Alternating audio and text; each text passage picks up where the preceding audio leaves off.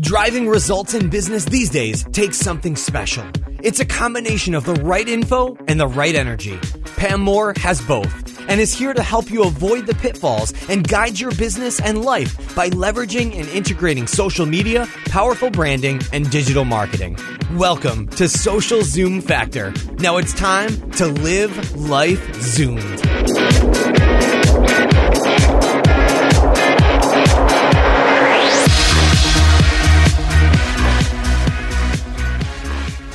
Hi there, Zoomers. This is Pam Moore.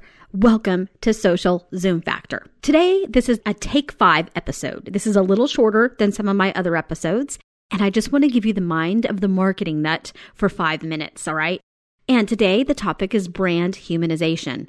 It is hard for you to get through a day, an hour, without seeing or reading or hearing somebody, some expert, some marketing guru talking about brand humanization. And I'm raising my hand. I'm guilty. I will admit there is a lot of content out there that is just fodder. Some folks are just trying to attach on to a word or to a name so they can get clicks and likes and shares, whatever it is they're looking for. However, the question is there a need to understand what brand humanization really is? We're going to talk about that today. And I'm going to quickly answer that question for you because we only have 5 minutes. Yes, there is such a thing as brand humanization. What I'm going to do is put this in a nutshell for you. Think about the most memorable experience you have ever had with a brand. Why was that experience memorable? And I want you to think about that. What is it about that experience that makes you remember it? Was it something that made you feel good? Was it something that made you think differently? Was it something that helped you to do something better? Was it something that taught you how to do a skill you didn't ever know how to do? Or was it something that tasted good? Or was it just something that was fun? Maybe it brought you together with other people. Chances are, if it is a positive, memorable experience, other than things like taste and that type of thing, it was an experience and it was something that you remember because it was the way that they made you feel. And food can obviously make you feel that way too. But the thing is, if you think about social media and why it is so very important that we are understanding what is brand humanization, is that you need to remember when you log on to Facebook, when you log on to Twitter, LinkedIn, wherever you may be, even if you are looking at a logo or you are looking at a person behind the avatar, which is the picture that would be on a Twitter profile. Okay, so when I log on to Twitter and I see a human being there, I see somebody's Facebook profile, it is a human that is behind that. When I'm looking even at a brand, there are humans that are behind that logo somewhere, I would hope, within that organization. And what brands need to think about is just a simple word, the word relate.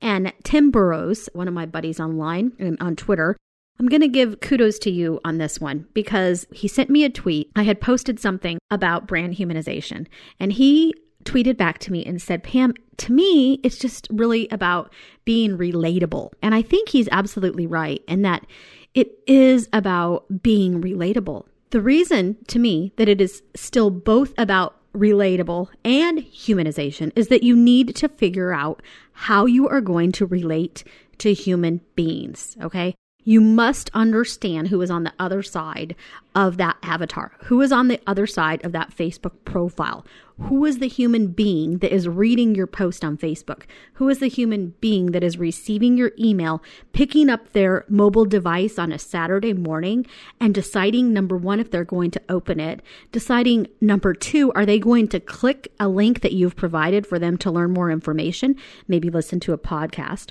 or are they choosing to hit the unsubscribe button at the bottom of the email? You better understand your audience. You need to get in the head of the person who's opening that email on a Saturday morning. And you need to understand, who are they? Do they have kids? What time is the best time to send them an email?